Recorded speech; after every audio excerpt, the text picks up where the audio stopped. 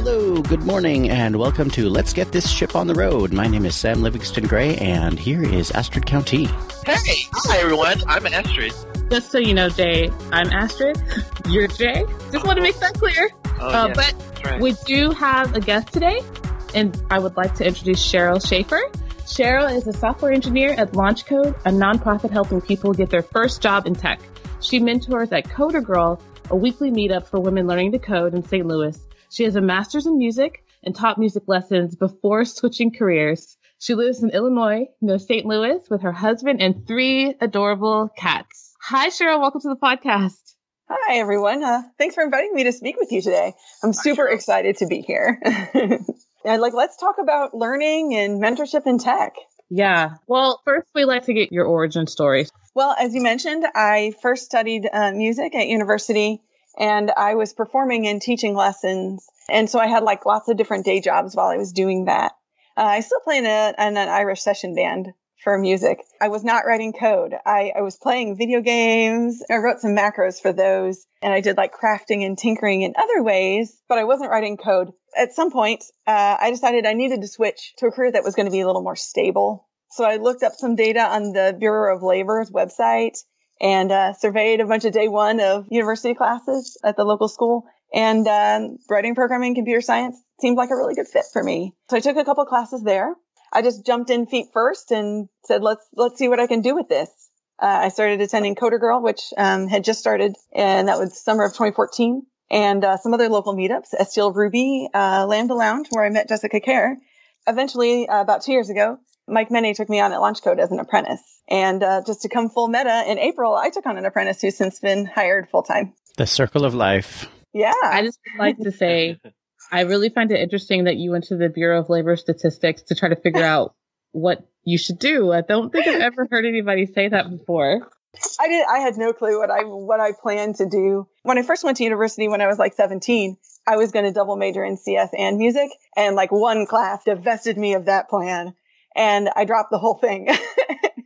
But I didn't think of it when I thought, I should do something else. I thought I should do something that provides health insurance. And that was my main criteria. And that is totally okay. Yeah. I used to work for the Census Bureau, so I knew the Bureau of Labor had taken the census statistics and sort of drilled down into it. So this is where your odd jobs came in handy? Every step of the way.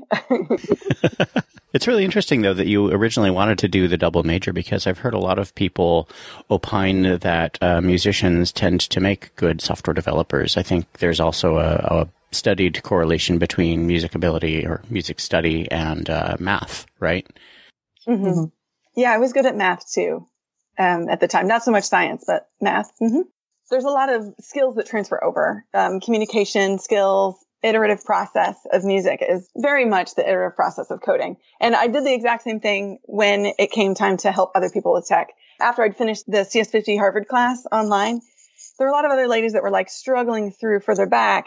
And I just kind of hang around at Coder Girl and was volunteering to help them also finish the class. What I really found is that a lot of the techniques I was using to teach my primarily high school girls flute music worked exactly the same when I was teaching a 30-year-old how to write a website or how do pointers work. The learning is the same. So that really helped a lot. So Cheryl, you had mentioned that you started taking some courses online when you decided that you were going to, switch over to computer science for a career. What was it about those courses that kept you going, since that first class in college, kind of turned you off? Well, that college class was the only experience I had at that point with an auditorium class. So it was the introductory class, but there were in excess of 100 people there. And there were just a lot of things about it that made me uncomfortable. I was able to complete the material just fine, but also the university curriculum made it difficult to do both at the same time. And I had scholarships to do music, and it was engaging and it was fun. So I focused on that first. Mm-hmm. As far as completing the online classes, there's a lot of things that I think set up for success. I scheduled it in every week. I conned a friend into helping me and also taking it for a while. I talk a lot about the ways I use for myself and ways that you can use for yourself or someone you want to train in that talk that I gave at RubyConf in Cincinnati in November. A lot of those techniques have been studied in education, and we can really just lean on that research and not repeat ourselves. if you see what I did there. I also kind of wrote it out in a blog post that I put on blog.launchcode.com about how you can help empower someone with mentorship. Like just a lot of topics, just a survey to kind of get you started. But I think the main thing for me is finding what it is for one-on-one, seeing, I'm going to try this one thing. Let's experiment. Try this one thing. Did that help this one person? And if it did, just like slam it, do everything that way. And it's just super fulfilling to see people, spin up on something new. It can really change people's lives. Totally changes people's lives. I would definitely agree with that. I think sometimes what people don't understand about mentoring is part of, you're giving yourself, and it can be fulfilling, obviously, but it's also a lot of work.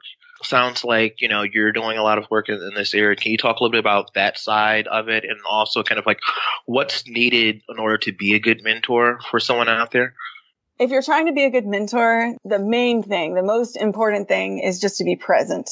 Schedule the time in so it becomes a priority. Don't try and multitask and do it at the same time as something else. Just give that one person a devoted hour. And you and I are going to work on this now, and I've got your back. Ultimately, they're responsible for their own learning. You're the guide.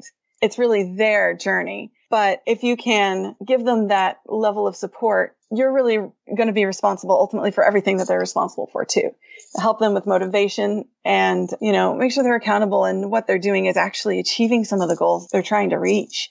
Limit it to the most important things. Burnout is a big issue too. And it can happen either on the learner or the mentor. If you don't say no when you need to, you're probably not going to be as successful, and neither of you is going to enjoy it. Like when you're on a plane and they say, put the oxygen mask on yourself before you put it on your child. That's really important to think about that. Another thing to think about too is really only do one at a time. I want to do everything. There's so many interesting topics out there, but maybe this quarter, let's focus on Node, and next quarter we can learn Spanish.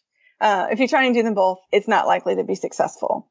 So who gets to choose that? Of course you do. As the mentor?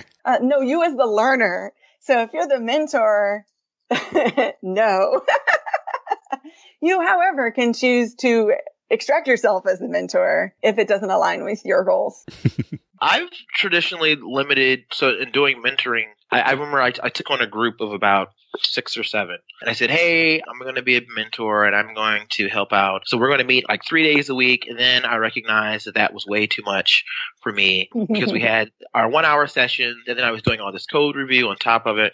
So over the years, I've learned to kind of connect people together and really kind of focus on the code review. I guess I'm asking for feedback, but what do you think about that as far as like people wanting to mentor, but they feel like, oh, I'm going to take on this huge burden. Do you think it makes sense for people to say, hey, I'm just going to focus on something small, like, hey, just send me your code or push up a pull request and I'll take a look at it for some open source project? Well, what are your thoughts about kind of limiting your mentorship so you can make it a little bit more long lasting? I think that's a wonderful idea, especially when there's so many different aspects. It's perfectly viable to say, I'm going to help you in this narrow context. And I think that's really smart to do. That apprentice that I took on at work, you know what? I can't apprentice on DevOps yet. I'm doing some of it, but hey guys, I just started 2 years ago.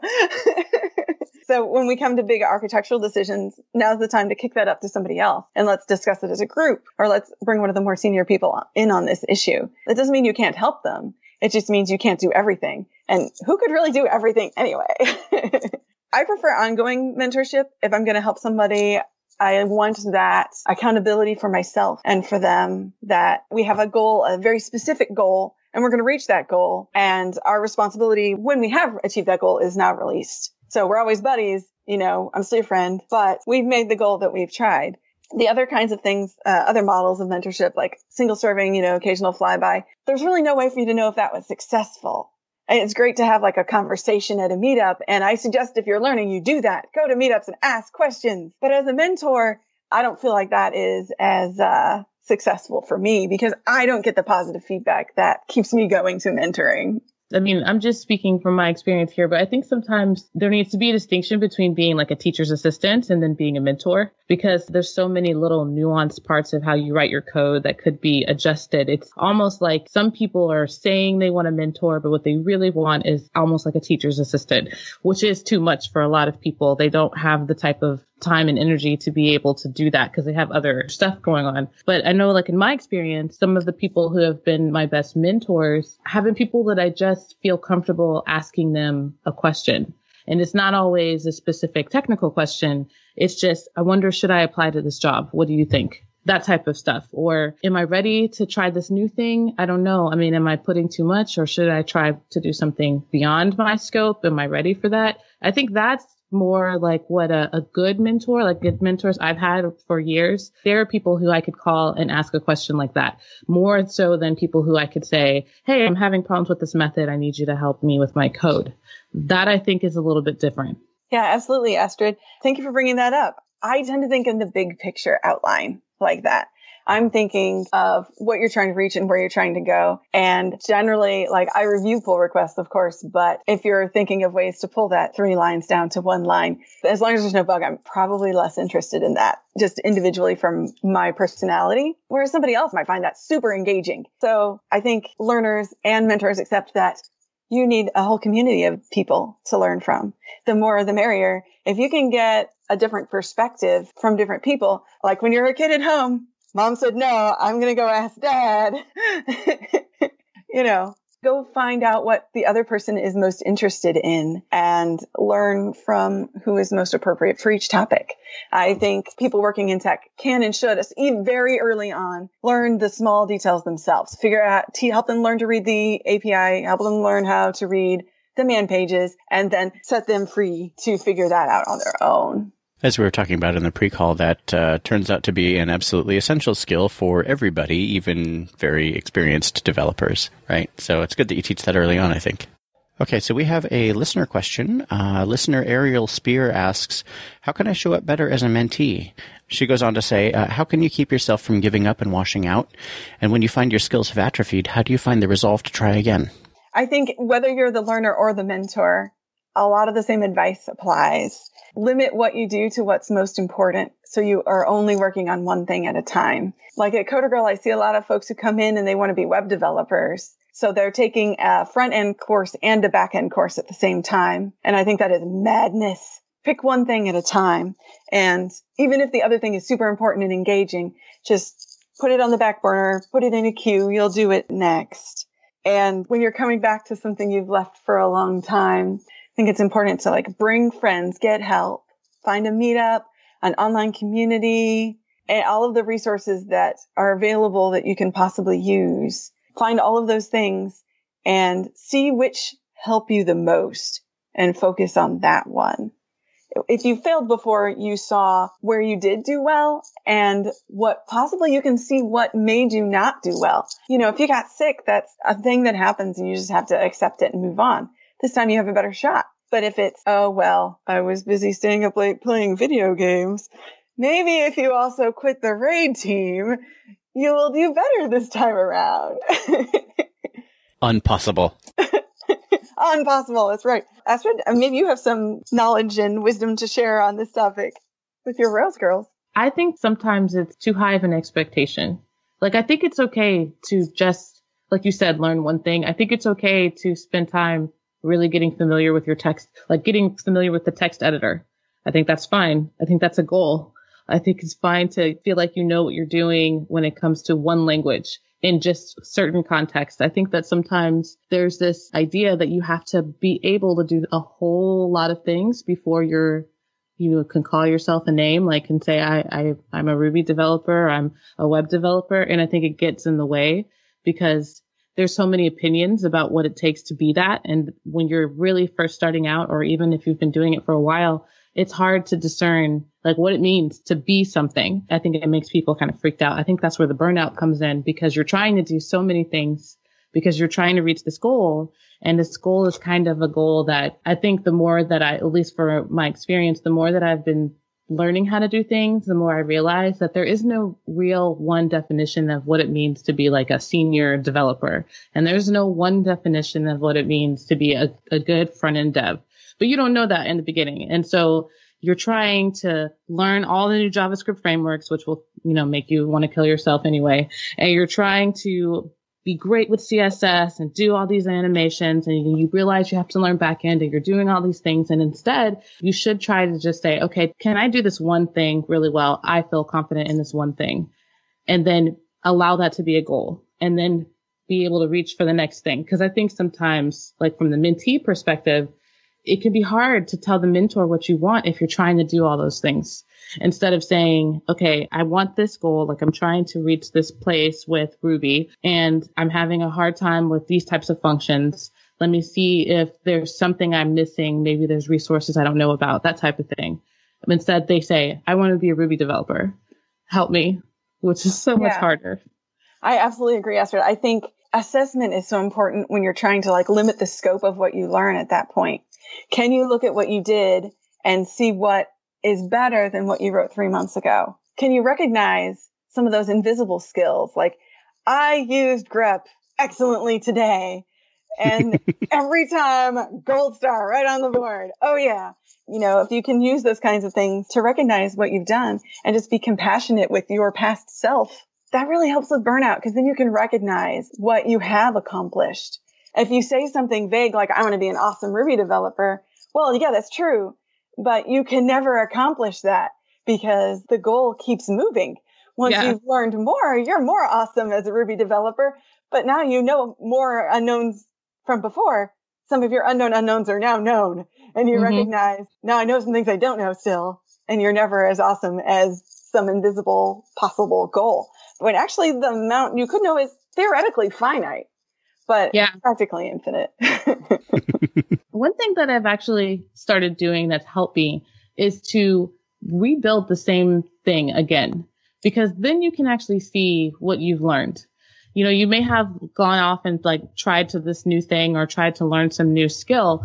But if I try to rebuild a site that maybe I built 6 months ago, I can actually tell that I've picked up new skills, that I understand something much better than I did before. And I think that feels like going backwards to people, but it might actually help them better understand what they need. I think that's really fantastic. I recently did something similar to that where I just wrote a little toy game in Ruby a while ago.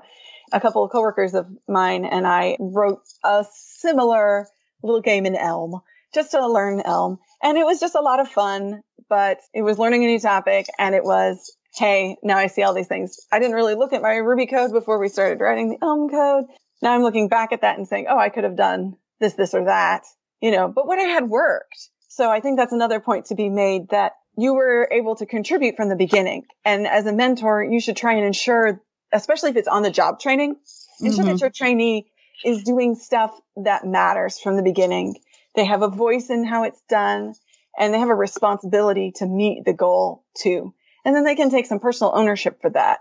It'll make it easier for you to let them form their own style. They don't have to copy your style, but it also like just makes you feel so much better that you can look back and be like, I made a commit on the first day that went live, even if it's just a text changed on a splash page, but I did code that went live. Yeah, I think what both of you are saying is so like on point, and I've seen a lot of people utilize that same model for learning. And I kind of want to plug a site right now of a guy I know who's used this quite a bit. It's his site called Spot to Fish. And when he first wrote the site, it was when he first put it together, it was in Rails, I believe, when he got out of Dev Bootcamp. And then he turned around and then he did an Express. And then he's went back, he's an iOS version, and he continues to add stuff to it and add features to it. But it's been a big part. I saw him do a talk here in Central Ohio about it, and it's just great. Like, he talks about how it's really helped him learn stuff, and kind of, because he has a mental model for the way things should look, but he sees, you know, that evolving and changing as he goes and picks up new languages and new libraries to work with and so on and so forth. So I just wanted to point that out and highly recommend that to our listeners. Can you say the name again? Yeah, Spot to Fish. It's a really great app that just gives you spots to fish at. Cool. One of the reasons why I started doing it is because of what you had mentioned, Cheryl, just, you know, getting burnt out of trying to, like, you're learning and you're trying to learn so many new things and feeling like you're not knowing what's going on and if you're actually improving. And I got an idea to do this just from, I watched, I think it was a practice or something with the ballet, the New York City Ballet. And these are people who've been dancing, probably most of them since they were like 8 or 9 years old. And they are doing it at the top of their craft. And every day they come in and they do the same practices that you would do like the first day of ballet class. And it made me remember something that I already knew, which is that to be really good at something, you have to practice all the time, which, is talked about. But when you're doing something like that, your practice is the same practice. Like you're doing the same stuff that you would have done regardless of your skill level. But it's important that you keep those muscles really warm, and you can do more if you can do that. So it made me think of treating code like that. Like, okay, so I know how to make, a pretty simple Rails app, but can I make it faster? Can I make it better? Can I keep tweaking it? Because if I can do that, then maybe I actually am learning. And then since it is the same app, then I can actually see my progress. Whereas like once you do something, then you go to the next level, it's harder to tell how good you're getting because you're doing new stuff and it's always going to be more challenging. And so it kind of distorts your thinking about how good you really are because you always feel like a novice. Yeah. In music, we talk about that in terms of learning portable skills. Like you study intensely one style at a time, maybe 3 or 4 songs at once, but each song is in one style. It's kind of like learning how to learn. You focus on the fundamentals, and the things that you've learned in this one song in this one style apply to other songs in that style. And also focusing on fundamental scales. And I'm sure there's similar things for dance where you are learning how things work under the hood and why you're doing things. And so the next time you learn something else or the next project you work on, you can take that skill and just reapply it. That's the kind of the value of the experience that you bring on when you've studied something else first and you're just bringing it with you. Like if you enter another career, there's lots of people want a career swap or re-enter the workforce after parenting or military service or something. But those kinds of life skills you have from your previous career really show up in how you learn things on the technical side as well. Just breaking things down into small steps and reapplying those steps in other cases. So that iterative approach of going back to the same app over time, or as you were just saying, Cheryl, learning one new style at a time, ties into something that I've seen a lot in people who are learning their first programming language, which is, of course, the problem is not that they're learning their first programming language. They're also learning the entire structure of programming. They're learning how to think in those terms. They're learning how to read parser errors and figure out what the heck is going on and where they missed their semicolons. And they're learning all kinds of other, we talked about invisible skills like how to function on the command line and, at least get basic use out of your editor. And I think a lot of people don't realize all of the stuff that you have to learn your first time through. And I see a lot of first-timers run into that wall pretty hard. So I really like that idea of just picking one thing, doing that, and coming back. And every time you come back, you're actually going through that same process again. Like unless you go from like Ruby to Python, where the languages are very, very similar, they do a lot of the same things. You're going to be learning a new domain, and you're going to be learning to think about all the things in that domain. It's not just a new syntax. So I really like this approach of break it down, just do one thing at a time, and eventually, if you do enough things, then you get to be pretty good.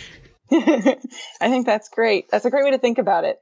And I think whether it's your first language or a framework or a special editor or whatever you're learning, that kind of like plug and play Lego approach really helps if you are coming at it from a place of being personally humble, but just be fearless in pursuit of the knowledge. Jump in, meet people, talk about your code, and just try something new. Okay, I've been dying to get into this topic since before we started the show, actually. What do you think, Cheryl, about the future of tech education? When we're talking about what the future of tech education is, that we have to address like the motivation for it. It's all over the news all the time that there is a huge shortage in tech workers, and tech workers are not diverse. It's very limited on who actually makes it all the way through the pipeline and ends up in these roles. But there's a lot of reasons for it to be a great field to go into. Besides, work conditions are generally safe and pleasant, the compensation is good, and it's exciting to build things people use, but you really have an opportunity to like shape the future of what's happening. And I find that like so exciting. But it's also like totally okay to just focus on the fact that you can get health insurance when you feel like that lack of motivation like coming through. And I think that the tech education groups are going to be looking at that when they're developing what they do. So like just to survey what the current state is, you have universities pulling out people who really know their stuff but don't have a lot of experience with it yet. And then you have boot camps, which seem like a relative new thing. I think it started in 2012 was the first one? This was before I was in tech. Yeah, so the first one I was aware of was Hungry Academy, and that started in 2012, yeah. I think they started advertising it in 2011. I think Dev Bootcamp was in 2012 as well. Okay, yeah.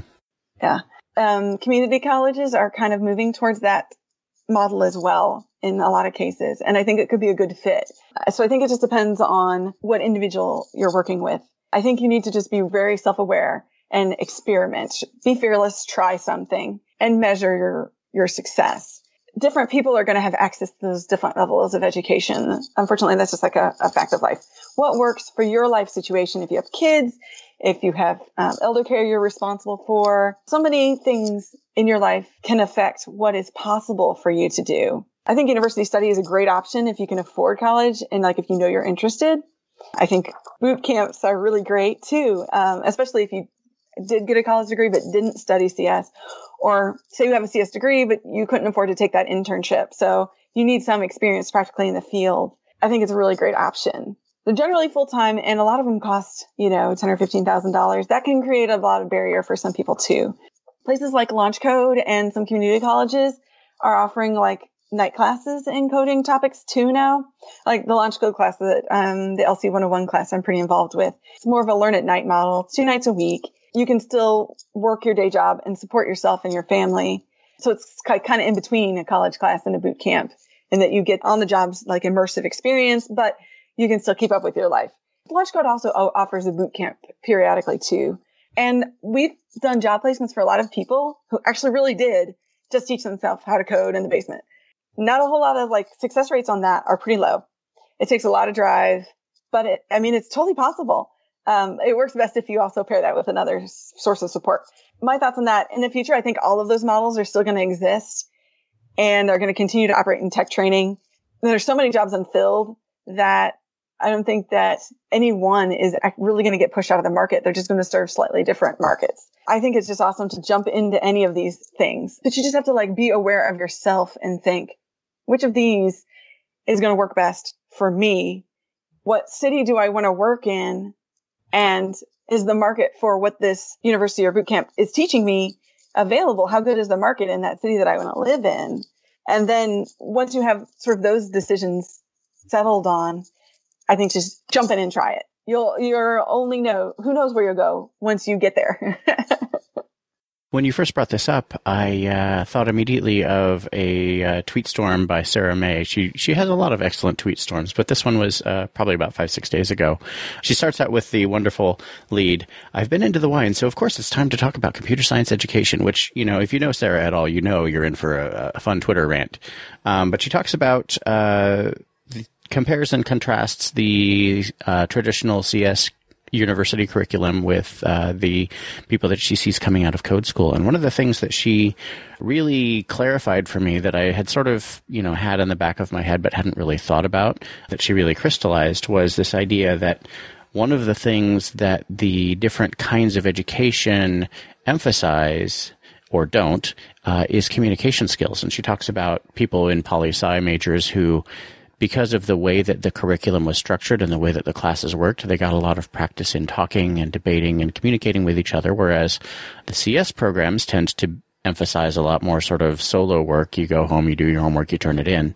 And she talks about how she's seen code schoolers come out with a lot better communication skills, and she finds that tends to dominate after, she said, 3-5 years or so, where those people are doing demonstrably better in the field than the people who came out of a solo-oriented university career. Does that match with what you've seen?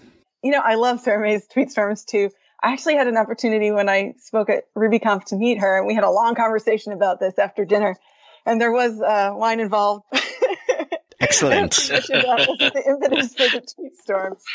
So I'm data-driven most of the time.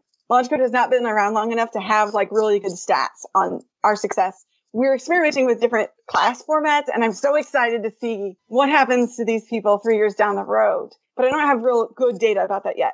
Anecdotally, I can say, for me, that was 100% true. And I felt like I faced a lot of pressure to jump into management roles and project management. I had been involved in that before, and I already know how to train people. But I felt like that would be a mistake for me to make career-wise before I can back that up with the proper tech skills. Mm-hmm. And I think seeing my brother's career unfold, he has a master's in CS, and has followed a more traditional path. I saw his career take off fast at first, and then he had to learn those communication skills. And he's been working and doing well the whole time. But to become senior, to have that ability to communicate and lead, he then had built those skills on the job, whereas I did the reverse. I built communication skills and management skills and professionalism just as you do working, and then kind of taught myself online and at work tech skills. So the curve was kind of the opposite direction, but you end up in the same place. As a person who went through a boot camp, one of the things that I realized that I was a little bit sad about is that there wasn't a lot of digital literacy period that I learned before learning how to be a software engineer. And I do not think that you should have to try to be an engineer just to have a space to learn about how the internet works, because I think that by itself is actually a really great skill. I also find it really ironic that, part of the reason why there's this big need for a lot of software engineers is because every industry uses software and technology, and they're doing a lot of what they do online now and using the cloud, et cetera, but you don't get that training, not even a piece of that training, unless you're actually specifically focused on a technology-based major. And I think that's a problem. One of the things that I feel like should change is that the way that you're learning, whatever discipline you're learning, should incorporate how this relates back to any type of digital online technology, even in the smallest sense, because just understanding simple things like your browser is sending a call to a server, and if there's a problem, that's what those 404s are about. I think that would actually help a lot of people do their jobs better. And like for me, I was a social scientist, and one of the first things that I realized is I don't understand why we were learning, SPSS, which is a statistical package program that you learn, how to use when you're running statistics in your social science experiments and how you evaluate stuff. Like I can do that in R. I can use Python for that. Why didn't we learn those things as well? Because I don't think that everybody needs to be a software engineer, but I do think that if we're going to live in this world where so much of what we do is going to have software behind it, you should know something about it. I totally agree, Astrid. And I feel like we could have a whole nother hour-long conversation to talk about non-coding technical jobs and how can we prepare people better for those. And I think that speaks to partially why so many people use QA or they use technical writing. Or I learned a lot of tech stuff just trying to fix the computers at a previous job. We had this old Windows system. So the only computers that could run it were refurbs. You couldn't buy a new computer and run this old software. And I just learned a lot because I needed it. And you see people in that situation where they don't need it until they're adjacent to it. And there's no other opportunity to get to it. I don't know what I don't know. And I don't know that I don't know that. My Facebook just shows up when I click the button. Yeah. And why shouldn't everyone have that literacy to know that it's even an option?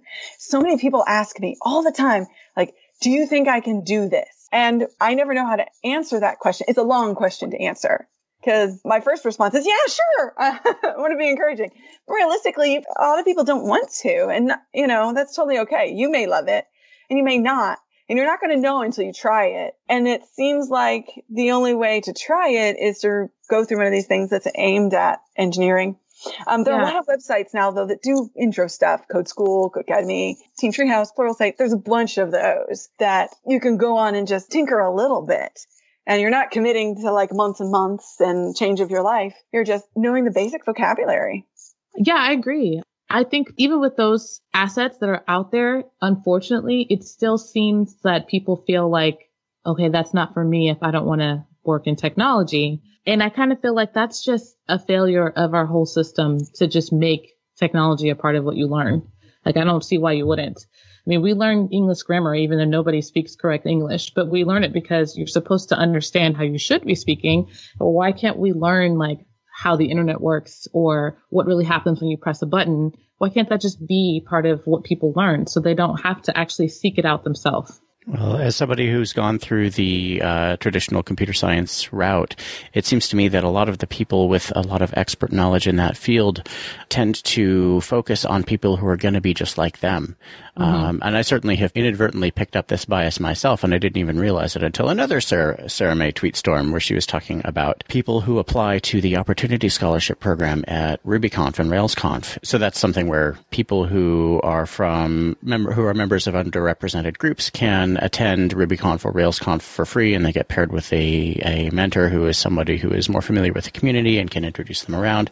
But anyway, she was talking about the selection process for this and how she hadn't really thought about whether she was selecting specifically for people who wanted to go into programming as opposed to people who were curious about tech or might be artists that could benefit from knowing just a little bit about tech. And I think that we have this, we in the field have this all or nothing bias. Like, we're not going to waste our time teaching you unless you're going to go all the way, right? And I think that probably plays into it somewhere. Yeah. Yeah, well, I think there's also an aspect of speed of change. So you're talking about traditional schooling, including that. It's like your Kanban board. The amount of stuff they have to cram into the kids at each grade is just overwhelming.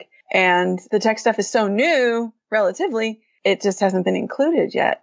And the places where it has been included tend to just have a higher budget or somebody pushing that as a need. No, we need to have this for our kids. Especially in the United States, our schools aren't universal anyway. Yeah. It's one of those priorities that just falls on the floor.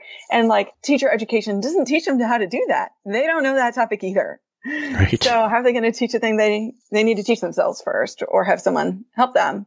There's a lot of barriers. And I do understand that when you start talking about the education system, like that's a conference by itself. Yeah. Or a Senate hearing. Yes, or a Senate hearing. But I guess it's just something that the more that I learn, the more I become kind of more passionate about, because I think there needs to be an avenue for an alternate route. Everybody isn't, and everybody shouldn't be a software engineer, and that may not be their goal.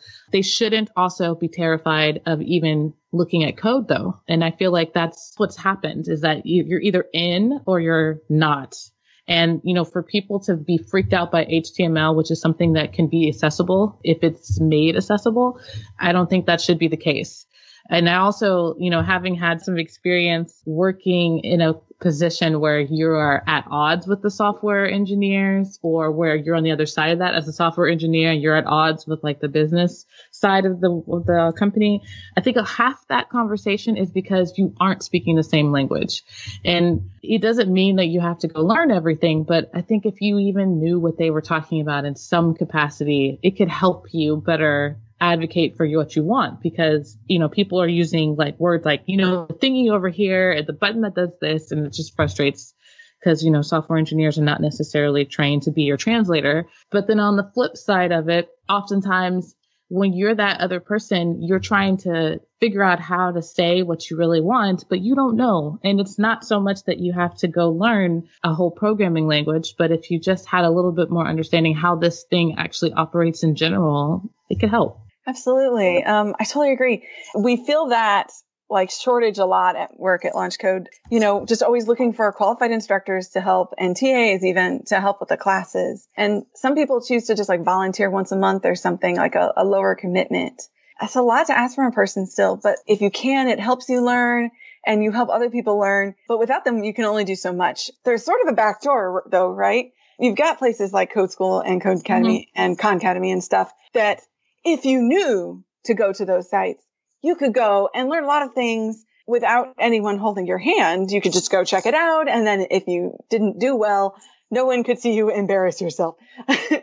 Although it becomes unclear where to go if you have questions. And there's so many of them. If you're at the very beginning, there's just thousands and thousands and probably millions of links that you can find. We put together a little learning tool on the launchcode.org site to help you kind of like pick which ones might be relevant for what you're trying to do. Oh, that's cool. But yeah, it's really awesome. But if you're not like trying to do a specific job, you don't have any criteria upon which to select. So maybe just try whatever one you're on and see what you learn. And iterate. Now you know something. Something plus one will be better. Okay, so we've come to almost the very end of our show, which is when we like to do reflections, which are things that stood out to us, things that we're going to take away from this conversation. They can be things that we want to challenge our listeners to do. Cheryl, it sounds like you've got some of those. Go for it. Yeah, I actually have two takeaways from today's conversation. The first is that I felt it's really valuable to have different viewpoints represented.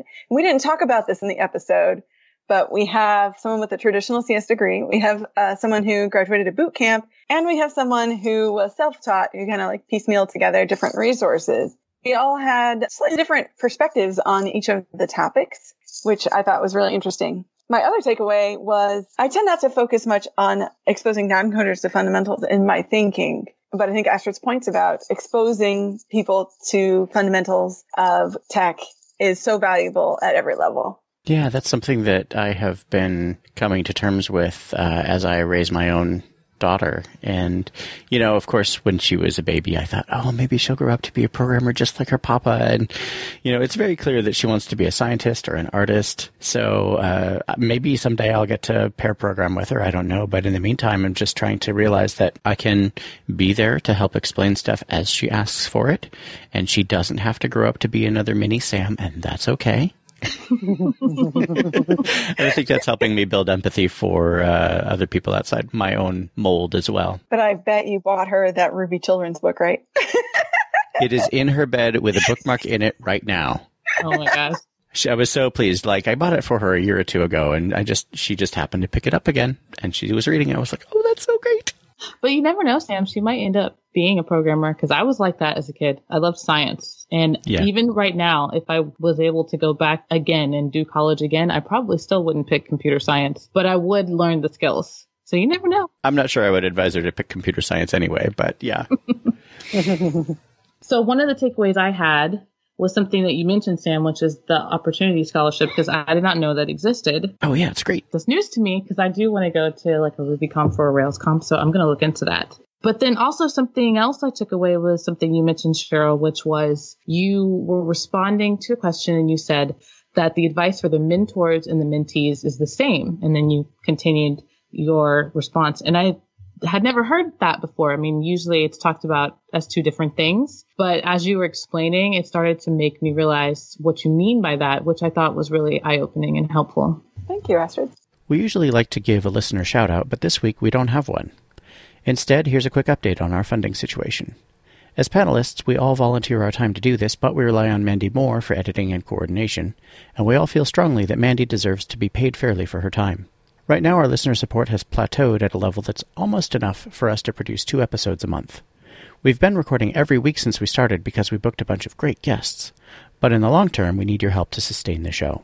You can support us at patreon.com/greaterthancode, or if you know a company who would like to sponsor one or more episodes, please put them in touch with us. We now return you to your regularly scheduled Nerdfest.